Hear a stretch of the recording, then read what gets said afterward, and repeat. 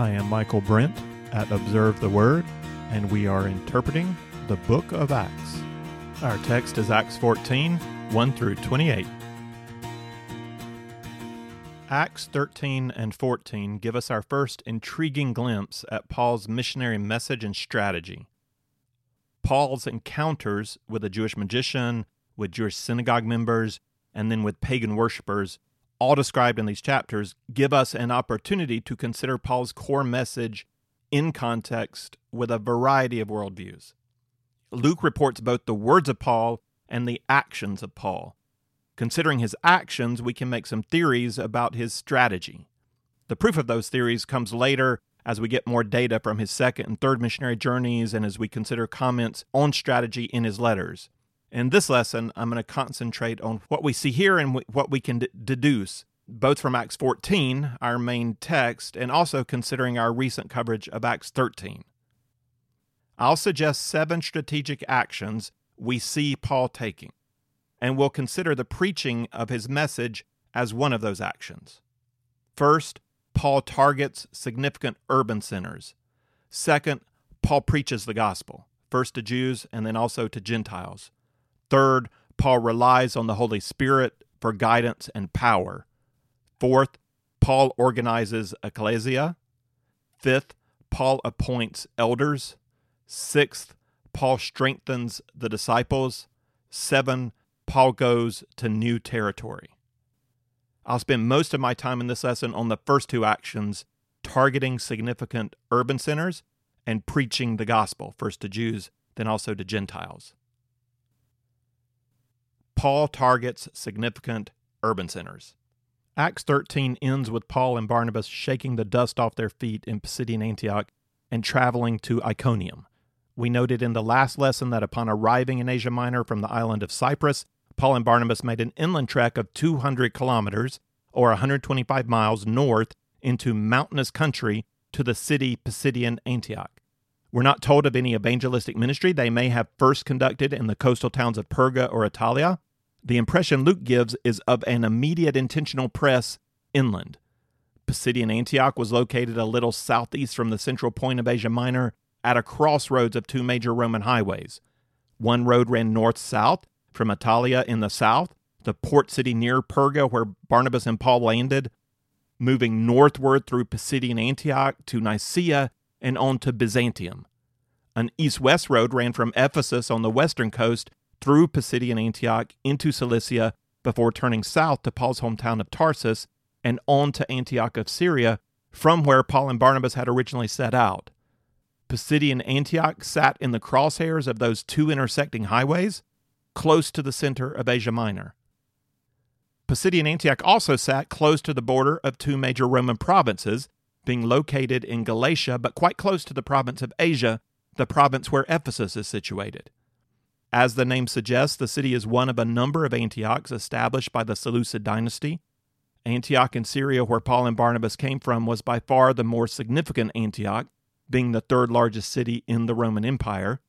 This Antioch is located in the region of Phrygia, overlooking the region of Pisidia, so it gets called Pisidian Antioch, and it's an important Roman military and administrative center for this region.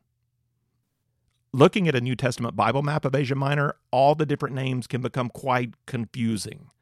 That's the nature of missions. Go to any locality in the world, and the place names become much more complicated. We use large abstract terms like the United States, or Europe, or China, or India, which mask the multitudes of people groups overlapping in those large geographic spaces. We might zoom in a bit with terms like the Balkans, or South Africa, or the Caucasus. Once you do that, you start to encounter these people groups with their overlapping claims for territory and their mixed-up history, and how some larger empire has come in and imposed another set of names on the region. Asia Minor in Paul's day is one of those regions made up of a multitude of ethnic groups and languages over which Rome has enforced a new organization that doesn't really maintain the way the people of that region would define themselves. On Bible maps, the larger regions dividing up Asia Minor are Roman provinces. The Romans combined a couple of older territories and subsumed several others underneath larger areas to produce an administration of 6 provinces during the time of Paul. Paul and Barnabas had landed in the south in the province of Pamphylia, Lycia. Paul's home province of Cilicia is along the coast to the east, or to the right, if that's more helpful for you. Running west to east, or left to right, in the center are Asia, Galatia, and Cappadocia. And then there's Bithynia Pontus to the north. So from the Roman point of view, those are our provinces. And they ensured a good network of roads connecting the major cities of those provinces. Luke doesn't stick to the names of the larger Roman provinces. He tends to refer more to the specific regional names that refer to the peoples and kingdoms the Romans had conquered. These names often appear on Bible maps along with the Roman province names. So even though Pisidian Antioch is a significant Roman base of administration in southern Galatia, none of the people there are Galatians. And the Galatians are Gauls, a Celtic people who descended into Asia Minor from the Balkan Peninsula about 300 years earlier and made their home to the north of where Barnabas and Paul are traveling on this first journey. That was the kingdom of Galatia up there, but the Romans consolidating have made the province of Galatia much larger than the northern region where the Galatians lived. So we're traveling through the Roman province of Galatia, but encountering a variety of non-Galatian people as we go. Pisidian Antioch is situated among the people of Phrygia.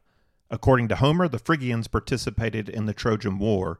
Their most famous king of legend was Midas, whose touch caused objects and people to turn to gold. So you may have heard of at least one Phrygian. They have their own history, they have their own language. The mountainous and hard-to-tame people of Pisidia live to the west. Paul and Barnabas do not go that way. They head east to Iconium on the far side of Phrygia, and then from there to Lystra and Derbe and Lycaonia, another language and another people. How do you reach such a large area of land? From the Bible, it doesn't look that big, but once you get in there, this is a lot of land with diverse peoples and cultures and languages. So how do you reach it all? Strategically, Paul chose to start in an urban center that contained a lot of people. You need a lot of people to start a new movement because the majority of people are not going to believe and participate. Some of them will be downright antagonistic, some will be apathetic, some will be positive, but they're not believing and joining in the mission. So an urban center allows you to cast a large net. And even if only a small percentage responds, that small percentage is still enough to establish a new community. And that doesn't mean that Paul is not thinking about the countryside. He is thinking about the countryside, but he's going to reach the countryside by reaching local urban centers. We read this in Acts 13:48-49 concerning the response at Pisidian Antioch. When the Gentiles heard this, they began rejoicing and glorifying the word of the Lord, and as many as had been appointed to eternal life believed. And the word of the Lord was being spread through the whole region. People come in and out of the city from the countryside. They come to buy and sell. They come to see family and exchange news. They come to conduct business with the Roman government. Paul's plan is for the growing church in each urban center to spread the gospel out to the surrounding region. Paul is thinking on a larger scale when he seeks to reach a city with the good news. That's why he targets significant cities that serve as local centers for a region. Paul is thinking even bigger. I expect that Paul is thinking about how to reach the world for Christ. To reach the world, he is first going to reach the Roman Empire, one of the most significant points of communication out to the rest of the world. To reach the Roman Empire, he divides it into east and west. Later he'll go to Spain in the west by way of Rome, but he starts with the east. The word of God is already established in Palestine and Syria, so Paul sets his sights on Asia Minor with a divide and conquer strategy. He starts at a central point, Pisidian Antioch, and then he turns east. And after he sees churches planted to the east, he'll turn to the west. That's what we're told when he sets out to new territory on the second missionary journey. He planned to go to the province of Asia, just to the west of Galatia. God will change that plan, but that was the plan. It makes me wonder if Paul was thinking of Joshua's conquest of Canaan, when he captured Jericho, established a central base, then first defeated the kings of the south before turning to defeat the kings of the north. Who knows? What we do know is that when Paul and Barnabas left Pisidian Antioch, they set off eastward along the Via Sebaste, still in the Roman province of Galatia, moving on to their next target, the urban center of Iconium, on the eastern border of Phrygia. Paul's first strategic action is to target significant urban centers. Now we're ready to consider Paul's second strategic action. What does he do in those urban centers? Paul preaches the gospel, first to Jews and then also to Gentiles. The short report on Barnabas and Paul in Iconium repeats the first two aspects of missionary strategy we are considering. They travel another 145 kilometers or 90 miles along the Roman road to target the significant urban center of Iconium. Once there, they preach the gospel, first to Jews, then to Gentiles. Here's the report in Acts 14, 1-7. In Iconium, they entered the synagogue of the Jews together and spoke in such a manner that a large number of people believed, both of Jews and of Greeks. But the Jews who disbelieved stirred up the minds of the Gentiles and embittered them against the brethren. Therefore they spent a long time there, speaking boldly with reliance upon the Lord, who was testifying to the word of his grace, granting that signs and wonders be done by their hands. But the people of the city were divided, and some sided with the Jews, and some with the apostles. And when an attempt was made by both the Gentiles and the Jews with their rulers to mistreat and to stone them, they became aware of it, and fled to the cities of Lycaonia, Lystra, and Derbe, and the surrounding region. And there they continued to preach the gospel. This is what they're doing. They're preaching the gospel. And the passage affirms for us the pattern we will continue to see. Paul and Barnabas preach the gospel wherever they go. That's the central aspect of their strategy. They are sent ones, sent to proclaim salvation in the name of Jesus. You notice in verse 4, the reference to apostles is plural. But the people of the city were divided, and some sided with the Jews and some sided with the apostles. Paul is an apostle in the capital A sense of the word that only includes the 12, with Matthias replacing Judas, and Paul is the 13th one, as one untimely born. But here, Barnabas and Paul are both referred to as apostles in the missionary sense of the word, the normal sense of the word. They are messengers sent out to proclaim a message. And in that sense, they're both apostolos, apostles. They proclaim the gospel first to the Israelite people as fulfillment of God's promise to send a Messiah who will save. They feel obligated to do that, to show up and proclaim that good news to the Jews. Then they proclaim the gospel to everyone else. They will experience some acceptance everywhere they go and some rejection everywhere they go. The degree of each will differ in each place. In Iconium, as in Pisidian Antioch, an element of the Jewish population, very much like the Saul of old, responds towards the gospel with bitterness and jealousy. They speak out to the Gentiles against Paul and Barnabas. The opposition becomes so intense that Paul and Barnabas leave Iconium. Following the Via Sebaste further eastward, they enter into the territory of Lycaonia. This is still the Roman province of Galatia, but a new people group. And this report is a little longer than the report about Iconium, since Luke is going to give us a little bit of Paul's verbal response to the misconceptions the people of the city have about Paul and Barnabas. This report gives us an opportunity to consider Paul's gospel message in context. This is Acts 14, 8-20. At Lystra, a man was sitting who had no strength in his feet, lame from his mother's womb, who had never walked. This man was listening to Paul as he spoke, who, when he had fixed his gaze on him, and had seen that he had faith to be made well, said with a loud voice, "Stand upright on your feet." And he leaped up and began to walk. When the crowd saw what Paul had done, they raised their voice, saying in the Lycaonian language, "The gods have become like men and have come down to us." And they began calling Barnabas Zeus and Paul Hermes, because he was the chief speaker. The priest of Zeus, whose temple was just outside the city, brought oxen and garlands to the gates and wanted to offer sacrifice with the crowds.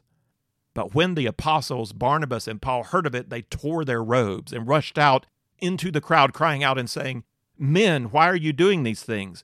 We are also men of the same nature as you, and preach the gospel to you, that you should turn from these vain things to a living God who made the heaven and the earth and the sea and all that is in them, In the generations gone by, he permitted all the nations to go their own ways, and yet he did not leave himself without a witness, in that he did good and gave you rains from heaven and fruitful seasons, satisfying your hearts with food and gladness.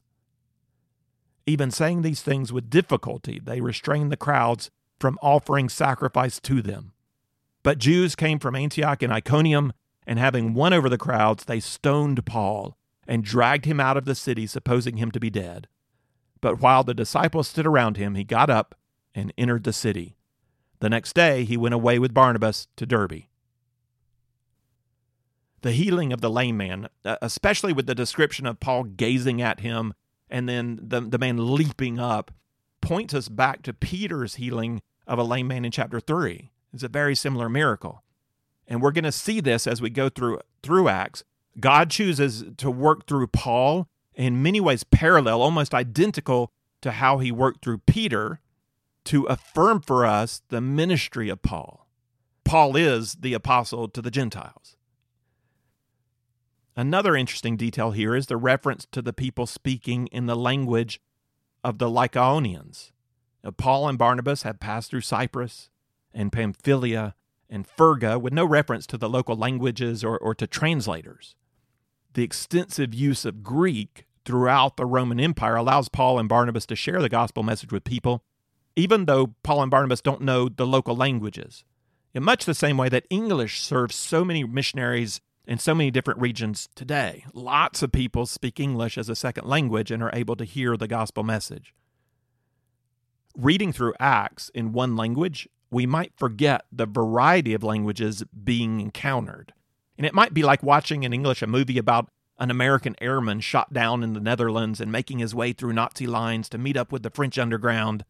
And there's no Dutch in the film. There's no German. You don't hear any French because the movie is all translated in English. You know, maybe they have bad accents to let us know they're foreign, but you don't hear the languages. Yeah, I can imagine something similar as I read through Acts. Luke wrote it all down in Greek, and I get it all in English, one language. But Barnabas and Paul were weaving through a multitude of languages and cultures connected by Hellenism, which has similarities of culture, similarities of worldview, a common language. Much in the same way Europe is a multitude of various cultures connected in a way by Western culture, which indicates some similar worldview assumptions and a major language like English to help connect peoples. So in general, in Acts, the Greek language serves Paul and Barnabas wherever they go. But a lot of languages are being spoken. Even while these Lycaonians are speaking in their own language, trying to come to grips with the miracle they just witnessed, their solution is not particularly Lycaonian. It's Hellenistic. They view the supernatural through the lens of the very influential Greek culture that dominates the region. So they determine this one is Zeus, that's the Greek storm god, and this other one is the messenger, the speaker, the Greek god Hermes. When something spiritually significant happens, the immediate response is to evaluate the phenomena based on one's own worldview assumptions. The lame man Peter healed immediately began praising Yahweh and rejoicing in the temple. And that was in accord with his worldview. God is the one who heals. Being in the temple, speaking to people already predisposed to interpret the healing in light of their belief in Yahweh, the step Peter had to make from Yahweh to Jesus was a short one. Yet the worldview of the Jews already established a solid foundation to build upon. Here in Lystra, these people, seeing the lame man healed, reach back into their own collection of stories that talk about Zeus becoming man and Hermes being his spokesman, and they applied those ideas to this situation. Barnabas and Paul have a much larger step, several steps in fact, to move these people from a healing miracle to the good news about Jesus. As an experienced evangelist, Paul is already aware of the various worldview options he's going to address as he travels through Asia Minor. But I bet this particular response is a new one. Healings done by Christians may have been attributed to Greek gods. That happens. People search their own worldview for explanations of the supernatural. But being identified as a god and with such enthusiasm that the city's priest to Zeus wants to sacrifice oxen in your name? I doubt that had ever happened to either Paul or Barnabas. And this is a tricky moment for the evangelists. Paul and Barnabas are receiving very positive affirmation. The people praise them. The chief priest joins their side. He's bringing out oxen. That's a big sacrifice. This is going to feed a lot of people. Imagine the influence they could have working together with this chief priest. If they could just build some bridges here and he can really set them up. Paul and Barnabas could work with this misunderstanding to establish a significant following in Lystra. But they don't work with the understanding. And we see clearly here that the gospel message is a critical component of their missionary strategy. And they respond with just as strong emotion as the people are responding. They rip their clothes to show that, no, this is not the right way. They did not come to build a following. It's not enough to just have faith in whatever you want to have faith in. It's not enough that we all just be kind to one another. Spiritual experience, hope, kindness, morality, none of that is enough. Salvation comes through faith in Jesus, and not just any Jesus, but in the true name of Jesus, in Jesus as he has revealed himself to be in the word that Paul and Barnabas are proclaiming, and that is going to be written down in the Gospels and in the New Testament letters for us. That Jesus. That's where salvation comes from. The basic truth claims of the gospel are essential for salvation. Paul and Barnabas cannot build bridges that deny witness to God the Father and his Son Jesus Christ. They will work with the worldview as much as they can, but not at essential points of religious identity that people are unwilling to let go of, even though it conflicts so strongly with the truth about who God is. That they have to oppose. So listen again to their response in verses 13 to 17. The priest of Zeus, whose temple was just outside the city, brought oxen and garlands to the gates and wanted to offer sacrifice with the crowds. But when the apostles Barnabas and Paul heard of it, they tore their robes and rushed out into the crowd, crying out and saying, "Men, why are you doing such things?" Now listen to the truth claims Paul makes. "We are also men of the same nature as you, and preach the gospel to you, that you should turn away from these vain things to a living God, who made the heaven and the earth and the sea and all that is in them. In the generations gone by, he permitted all the nations to go their own ways, and yet he did not leave himself without witness, in that he did good and gave you rains from heaven and fruitful seasons, satisfying your hearts with food and gladness." They reject the worldview of the crowd. This is their strategic agenda. We preach the gospel to you, that you should turn away from these vain things to a living God. They have come to change minds about reality. Paul makes 4 specific truth claims here. He claims that he and Barnabas are of the same nature as their audience. We are just men like you. We're not Buddhas of a higher order. We're not transcendent gurus. We are not divine. We are men like you. Second, he declares God to be the creator of all things, heaven and earth and sea and all that is in them. Third, he asserts that God has allowed the people to go their own way. And fourth, he argues that God left himself a witness in the provision of nature. In his truth claims, we see that the worldview of this crowd forces him to back up from truth claims about Jesus and lay down some more basic principles. This is quite different from his speech in the synagogue at Pisidian Antioch, where he could assume knowledge of the Old Testament and agreement in worldview, and then he could just start right in with biblical history. He was able there to go straight to the promise of a Messiah who saves, and the claim that Jesus is the fulfillment of that promise, and then to make the claim that grace provides the justification not attainable by law. He proclaimed the who of the gospel, Jesus Christ, and the how of the gospel, justification by faith through grace. Here, Paul backs up to make a declaration about the nature of human beings and the nature of God as creator. We need to recognize who we are and who God is as the starting point. This is Genesis 1 and 2. Paul's claim that God allowed the peoples of the world to go their own way is a short statement anticipating the question, why is your worldview more credible than our worldview? We might say that all people have their own worldview, and all worldviews are basically the same. They overlap at all the key points. Paul would say, no, God is one. All things are understood by understanding him and his word. But people turned away from God and began to worship the creation and idols of their own hands. They made their own gods, and God allowed them to turn away. The explanation for all the various world views you encounter is that humankind has turned away from God as the definer of all things, making human beings the definer of truth. But humankind has come up with as many definitions as there are peoples. There is no agreement among the philosophers. Paul's truth claim here is very brief. He doesn't say all that. He says, God permitted the nations to go their own ways. But don't think that's all that Paul has to say on the subject. This is an extreme summary of his ideas on that topic. I imagine he said more than Luke has reported here in this short paragraph.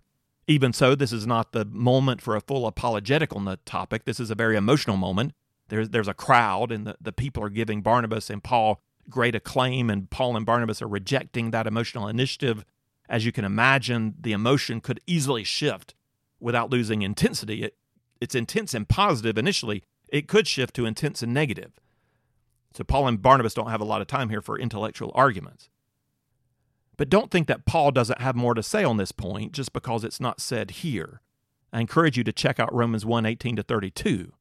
And that's not all that Paul has to say on the subject either, but it's a good bit more than this short statement. When you look at the Romans passage, especially take note of the phrase given over. Paul repeats that 3 times in the text.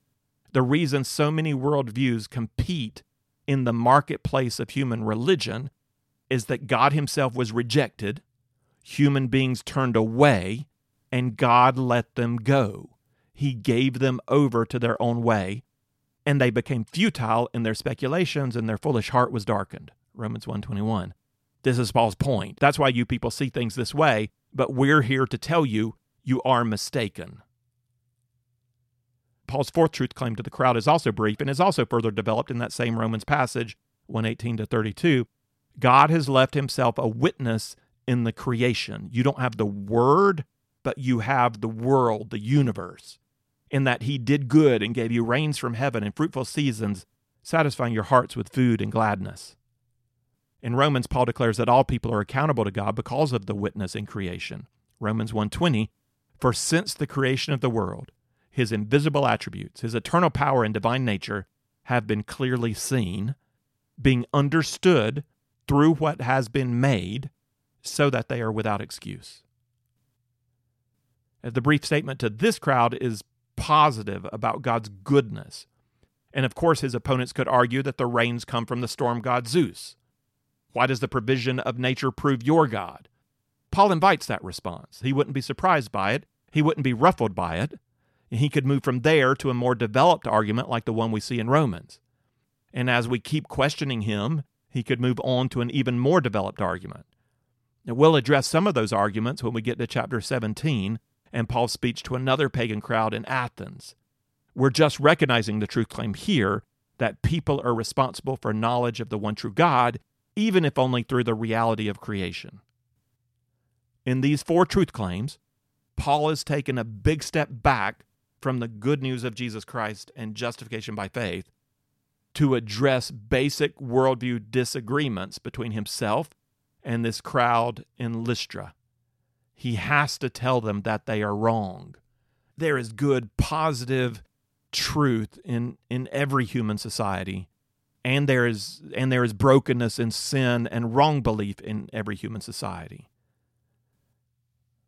Love demands that we engage in that which is wrong and binding and corruptive. I'm reminded of Jesus' interaction with the Samaritan woman at the well. Jesus loved her. Jesus wanted her to know forgiveness. He wanted her to become a true daughter of Eve, a woman created by God in his image and able to grow into his likeness. To do that, he had to tell her she was wrong. John 4:20-23. Our fathers worshipped in this mountain, and you people say that in Jerusalem is the place where men ought to worship. Jesus said to her, Woman, believe me, an hour is coming when neither in this mountain nor in Jerusalem will you worship the Father. You worship what you do not know. We worship what we know, for salvation is from the Jews.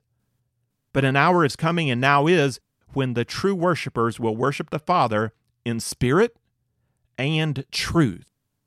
For such people, the Father seeks to be his worshipers. Paul's love for the people of Lystra forces him to oppose the critically wrong elements of their worldview. He must tell them they're wrong, and he must offer to them the truth of who God is. Paul doesn't simply yell out, Jesus and justification, as though they'll be able to understand what he's talking about. You must be saved. All that's going to have to come, but first he recognizes that he has to back up and meet them at a point of fundamental disagreement. He has more work to do here in communicating the gospel than he did in the synagogue. And Barnabas and Paul were initially successful. Verse 18, even saying these things, with difficulty they restrained the crowds from offering sacrifice to them. Their correction and disagreement with the Hellenistic worldview didn't move the crowd to hostility. We can imagine bitterness among some, particularly the priest of Zeus, and he was shut down in his enthusiasm and in his desire to co-opt the miracle for his own cause. But Barnabas and Paul were able to continue with their ministry in Lystra, developing some of the arguments Paul introduced in his short speech, and seeing some come to faith in Jesus. When they leave, there's going to be a group of disciples. The next verses imply that some time passed. We don't know how much time. Enough time for Jews to travel from Antioch and Iconium, and enough time for some to have believed and become disciples. Verses 19 and 20. But Jews came from Antioch and Iconium, and having won over the crowds, they stoned Paul and dragged him out of the city, supposing him to be dead. But while the disciples stood around him, he got up and entered the city. The next day he went away with Barnabas to Derbe. In great irony, the Jews of Antioch and Iconium are much more fervent in opposing the message of good news to the Gentiles than they had ever been in proclaiming their own belief to Gentiles. They had not been moved by compassion to such a fervent outreach to their pagan neighbors, traveling from city to city. But they are now moved by anger and jealousy to recruit violent opposition to the proclamation of Jesus Christ. In this, God allows Paul to suffer for his name at the hands of evil men. Opposition to critical points of the reigning worldviews in our societies may stir up a vicious response. To be a witness for Christ in culture requires courage. God does not always shield his servants from abuse, verbal abuse, physical abuse, ostracization in the workplace or at school. God allows Paul to suffer the pain of stoning. In his suffering, Paul's courage and perseverance become a testimony to the new believers of Lystra. They're seeing here at the beginning of their faith the opposition that might follow. Everything's not going to stay warm and fuzzy. We're in a battle for souls against demonic powers and evil men and women. These new believers are seeing the power of faith in Christ working through Paul as he stands back up and re-enters the city. This example of Christian courage remains as Paul and Barnabas move on to the next town along the Roman road. We see as essential to the missionary endeavor the commitment Paul gives to gospel proclamation of salvation through Jesus Christ. And this is regardless of the worldview he encounters. In Cyprus, he opposed the religious syncretism of the Jewish spiritualist. In Pisidian Antioch, he opposed the religious legalism of the Jewish traditionalists. In Lystra, he opposed the pagan spiritualists of Hellenized Gentiles. Remaining true to the gospel of Jesus Christ requires similar commitment of us. We proclaim Jesus Christ according to his own self-revelation, recorded for us in his word. And we proclaim justification by faith through grace, also recorded for us in the word. We proclaim the same message, whether to Christian syncretists who promote a liberal form of Christianity mixed with the spirit of our day, or to Christian legalists who hold on to a tradition that opposes grace, or to modern pagans who reject the moral law of God in exchange for a worldview of their own making. The gospel stays the same, even though we have to adjust our response to the nature of the opposition. I've given considerable attention to two strategic actions of Paul's missionary ministry, suggested here in Acts 13 and 14. First, Paul targets significant urban centers, Second, Paul preaches the gospel, first to Jews, then also to Gentiles. I recognize 5 more strategic actions of Paul's ministry in these 2 chapters. I'm going to move through these rather quickly. Third, Paul relies on the Holy Spirit for guidance and power. Remember, this missionary journey began when the Holy Spirit directed the elders in Antioch to set apart for me Barnabas and Saul for the work to which I have called them.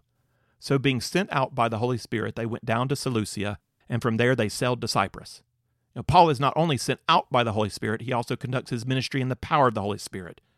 In confrontation with the Jewish magician, Paul, filled with the Holy Spirit, fixed his gaze on him. Then in Antioch, we're told, the Gentiles began rejoicing and glorifying the word of the Lord, and as many as had been appointed to eternal life believed. I'm not going to get into the theology of election right now, except to point out the assumption that the Holy Spirit is the one at work in Antioch. As Jesus said, no one can come to me unless it has been granted him from the Father, John 6:65, and when the Spirit comes, he will convict the world concerning sin and righteousness and judgment, John 16:10. Paul did not open the eyes of the Gentiles, and it wasn't purely by their own intellect or morality or will. The Holy Spirit opened their eyes. So when Paul leaves Antioch, Luke can write, the disciples were continually filled with joy and with the Holy Spirit. Paul does make plans according to reasoned principles. At the same time, he is following the guidance of the Holy Spirit and conducting his ministry in the power of the Holy Spirit. Fourth, Paul also organized believers into new covenant communities. He organizes ecclesia. And that word we're using for the church, that emphasizes the people, not the building. This point, along with our final 3 points, is suggested in the last paragraph of chapter 14. I'll read that now. Acts 14:21-28. After they had preached the gospel to that city and made many disciples, they returned to Lystra and to Iconium and to Antioch, strengthening the souls of the disciples, encouraging them to continue in the faith, and saying, through many tribulations we must enter the kingdom of God. When they had appointed elders for them in every church, having prayed with fasting, they commended them to the Lord in whom they had believed. They passed through Pisidia and came into Pamphylia. When they had spoken the word in Perga, they went down to Italia. From there they sailed to Antioch, from which they had been commended to the grace of God for the work that they had accomplished. When they had arrived and gathered the church together, they began to report all the things that God had done with them, and how he had opened the door of faith to the Gentiles, and they spent a long time with the disciples. Paul and Barnabas stopped moving east at Derbe and began backtracking their steps, going from Derbe back to Lystra, back to Iconium, back to Antioch, back to Perga, back to Italia. We have had reference to believers and disciples in each city where Barnabas and Paul proclaimed the gospel. Acts 14:23 affirms we should consider these new communities to be churches. When they had appointed elders for them in every church, having prayed with fasting, they commended them to the Lord in whom they had believed. It's a very simple church. It's a gathering of true believers in Jesus Christ with elders. That's our 5th strategic action, which was also suggested in this verse. Paul appoints elders. Churches need leaders. Paul's not going to leave these communities leaderless. A look at 2 Timothy 2 would give us a picture of the kind of men Paul looked for in appointing elders. You can check that out for yourself. I'll summarize the criteria there as believing men of integrity who can teach well and relate positively to others. The elder has moral maturity, social maturity, knowledge of biblical truth, and the ability to communicate that truth. And one question I have, if these are the necessary qualifications, where did Paul find men qualified to be elders? This whole missionary journey lasted about 2 years from Antioch back to Antioch. Paul was not in any one place longer than a matter of months. Where does he find believers qualified to teach biblical truth who are grounded in biblical morality? And it's one thing to come to faith in Jesus Christ through grace. It's another thing to set aside the immoral habits of society, these patterns that are ingrained into us, and to develop moral integrity and good doctrine. That kind of growth takes time. Paul's own teaching in 2 Timothy 2:6 is not to appoint a new convert as an elder, lest he become conceited and fall into the condemnation incurred by the devil. Where does Paul find elders when to be an elder implies time? Elders are the gray-haired who have developed wisdom in the faith. I suspect he found a significant number of them in the synagogue. Jews and God-fearers of the synagogue who believed would already be committed to biblical doctrine and morality. I think this was one of the benefits of going to the synagogue first. These men are new to the faith in Jesus, but they have a firm foundation already established. And Paul may have also found in society men of integrity prepared ahead of time by God who weren't connected to the synagogue. I can imagine Paul bringing together a group of elders from a variety of backgrounds in each place whose strengths complement one another. While Paul is with them, he does not commit all the work of growth to elders. His goal is not only to see people come to faith, but to see men and women grow into maturity as disciples. And that suggests a sixth strategic action. Paul strengthens the disciples. As long as he's with them, as Paul goes through each city appointing elders, he also strengthens the disciples. This will be an ongoing practice of Paul. He'll return to these churches on his second missionary journey with the express purpose of building up these believers. Paul knows there are challenges ahead. There's the need for perseverance through faith, through commitment to essential doctrine, and through relationships forged with one another. Recognizing this need for further teaching and exhortation will lead Paul, when he can't visit, to write letters that are going to help make up our New Testament. We still benefit from this pastoral vision of Paul for equipping the saints. The final strategic action I see here is Paul's commitment to move on to new territory. Some are called to stay and build the church in a specific place. Paul is called to proclaim the gospel where the name of Jesus Christ has not been heard. I wonder if that strategic idea explains why Paul and Barnabas did not continue on from Derbe to Tarsus, Paul's hometown, and then on to Antioch in Syria. If they had just continued along the Roman road eastward, that land route would have taken them home. The strategic desire to strengthen the churches may be enough to explain why Barnabas and Paul turned around at Derbe, but I wonder if Paul also considered Cilicia reached through his own preaching and the preaching of others. Jesus had already been named in that province. Churches were already formed. Paul had now established a witness in southern Galatia that linked those believers eastward to the provinces of Cilicia, onto Syria, onto Judea. If Paul wanted to proclaim the gospel in new territory, it was now time to move westward. This fits with the later explanation of this strategic goal that Paul writes to the Romans. He wrote in Romans 15:19-21, "From Jerusalem and round about as far as Illyricum, I have fully preached the gospel of Christ.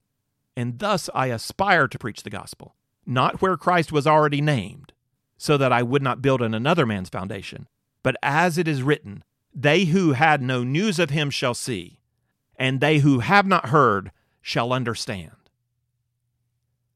Paul has not gotten around to Illyricum yet, but that's where he's headed, targeting significant urban centers, preaching the gospel, relying on the Holy Spirit, organizing churches, appointing elders, strengthening disciples, and moving on to that place where Jesus Christ has not yet been named.